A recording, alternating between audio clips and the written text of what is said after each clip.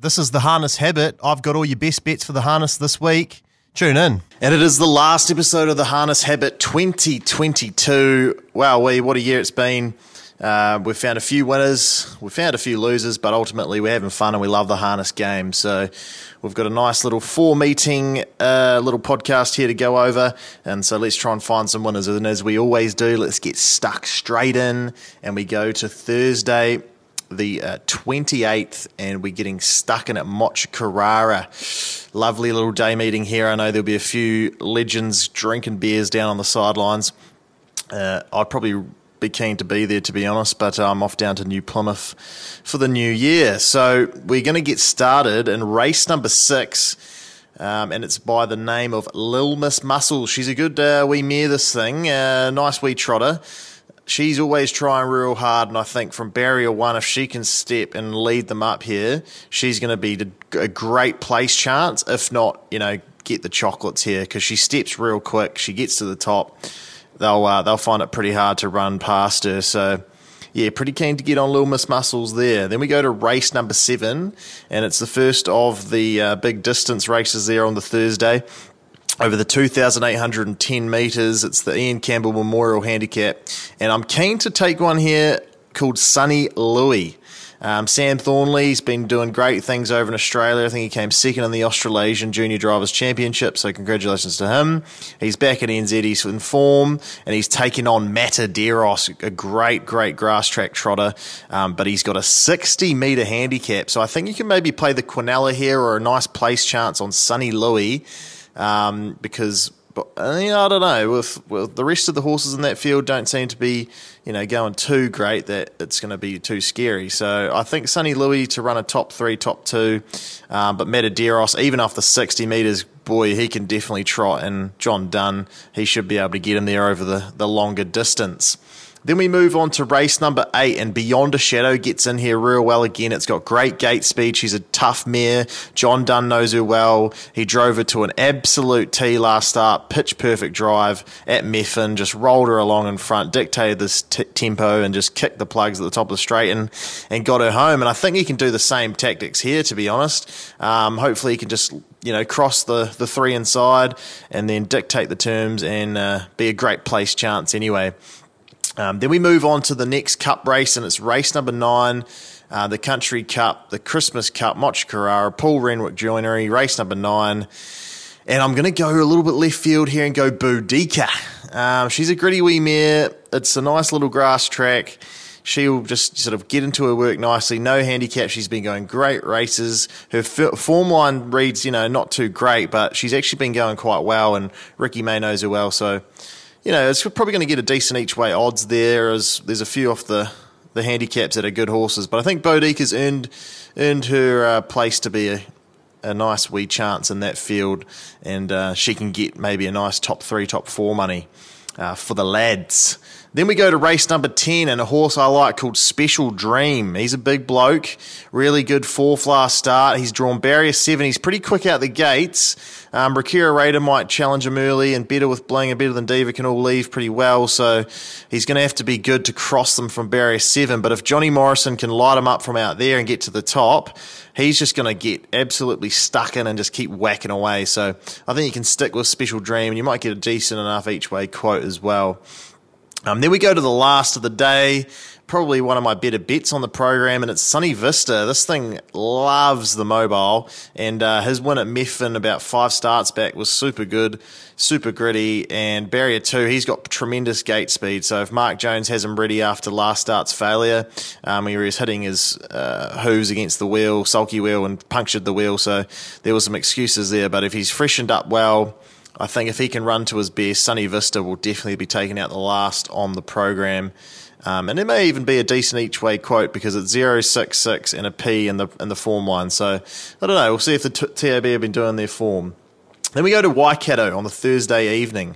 Only like 2 here, but for good reason, because it's just a small little card and short and sharp. We're going to be having a few plays at Mocha Carrara, so we go to race number 5 at Waikato, Sparky.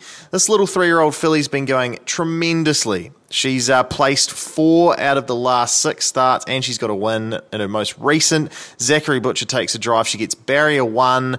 The 2 threats are drawn outside of her, so that gives her an option to hand up to one of them and maybe get the gun run of the leaders back and get up the passing lane. But I'd even have her just sitting in front, dictating the terms and being too good for them.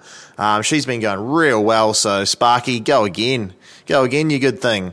Then we head to race number 7, the last of the card. It's a mobile trot, and we're going to go for Mr. Muscle here. The Brecken Farms breeding is going to be all the ticks we need here, I think. Matthew White's Quick Barbie goes all right, and probably going to respect the mobile a bit better, so that she's a good filly going forward as well. But I think Mr. Muscle, nice wee workout, 4th to prepare for this. He's showing a bit, and there's a bit of wrap around him, so I think Mr. Muscle could be getting the chocolates in the last at Waikato on the Thursday night. So good luck if you're having to play there. And then the next meeting we go to is Alexandra Park on the New Year's Eve Franklin Cup night, and it's going to be a little bit of a slow start to the card because I'm not too keen until later on in race number 7, where we've got a really competitive rating 60 to 69 mobile pace race.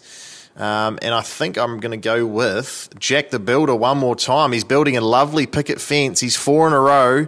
He's lightly raced the 3-year-old gelding, but he's got a back row draw, which I think could suit him here. There's some nice horses, so there might be a bit of early speed, and he might just be able to stay out of that and slot into the 1-1 and come over the top of them. So really keen on Jack the Builder there. And then we go to the next race, race number 8, Better Listen. This 5-year-old gelding for Barry Purdon and Scott Phelan, mate, he loves running second. He's just an honest horse, but he's had 15 seconds to his name, 7 thirds and 3 wins. But I think he drops back into a nice race here where barrier 6 isn't the worst. He can sort of just sit parked in a field like this and be too tough for them, I feel. And Better Listen, I reckon Better Listen can definitely get his overdue win. So I'm with them there. And then we move on to the group races of the evening, which is the Majestic Horse Floats Green Lane Cup over the 2,700 metres Group 3 level. And we've got Love in the Port, one of my favourite trotters, Phil Williamson and Tony Herlihy combining. Very excited to get amongst this horse. He's been knocking on the door, good second last start. 10 metre handicap, shouldn't be too much of a worry. Artie by the Hill's a good trotter going forward off the 20 metres, but I don't know, I'm just going to go on the each way with Love in the Port. Tony Herlihy will be absolutely running a clinic. And then we finish off the night. It's not really a tip, but it's cool to see, but it is a wee bit of a shame that there's only 4 in this field. The Franklin Cup, Copy the Alta Wise Guy, Hot and Treacherous, and Kango. It's going to be a pretty interesting race, as interesting as a 4-horse race could ever get, but Copy That, I mean, he's just come alive since his last back-to-back cup win, and he just looks undefeatable even in this field off a 30-metre handicap. 2,700 metres, he's got plenty of time to catch up to those lot, but, I mean, 30 metres on Alta Wise Guy, Hot and Treacherous, and Kango, he's going to have to be exceptional again, but he is, isn't he? He's won back-to-back cup races, New Zealand Cup races, so, yeah, Copy That would probably get the job done, but, you know, Kango off the front end, I don't know. It's a terrible punting race, so I wouldn't touch it with a 10-foot pole, but good to see Copy That running around on New Year's Eve to finish off the harness racing year. And then we get stuck into Rangiora on New Year's Day, where there's just a couple I don't mind, and that's race number 2, Michael Caine. He's a gelding who's shown a bit of ability.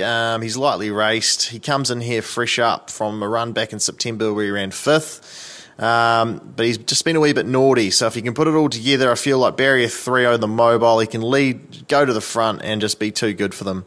And that should be a Benny Hope special, hopefully.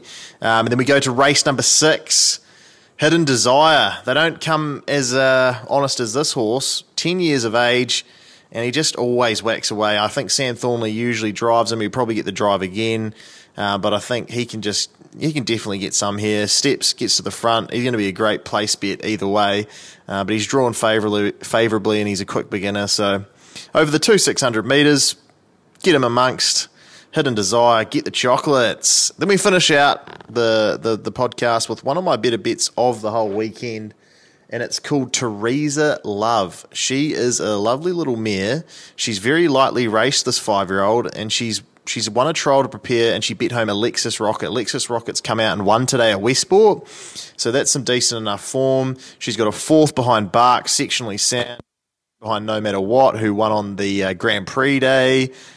She just looks very well placed in this very weak-looking field. She's got barrier 8 to deal with over the 2,000 metres, which is a wee bit of a concern, but I think she can sit 3 wide in this field and win, to be honest. So hopefully it's not too short, and the bookies aren't watching this bloody podcast, because they probably do. But if they have let this one go, then Teresa Love should be winning race number 7 and starting off your new year. An absolute treat. So I hope you guys find a few winners, and I hope I've tipped a few, and good luck for the rest of the year, and we'll see you in the new year. Go well, and let's trot.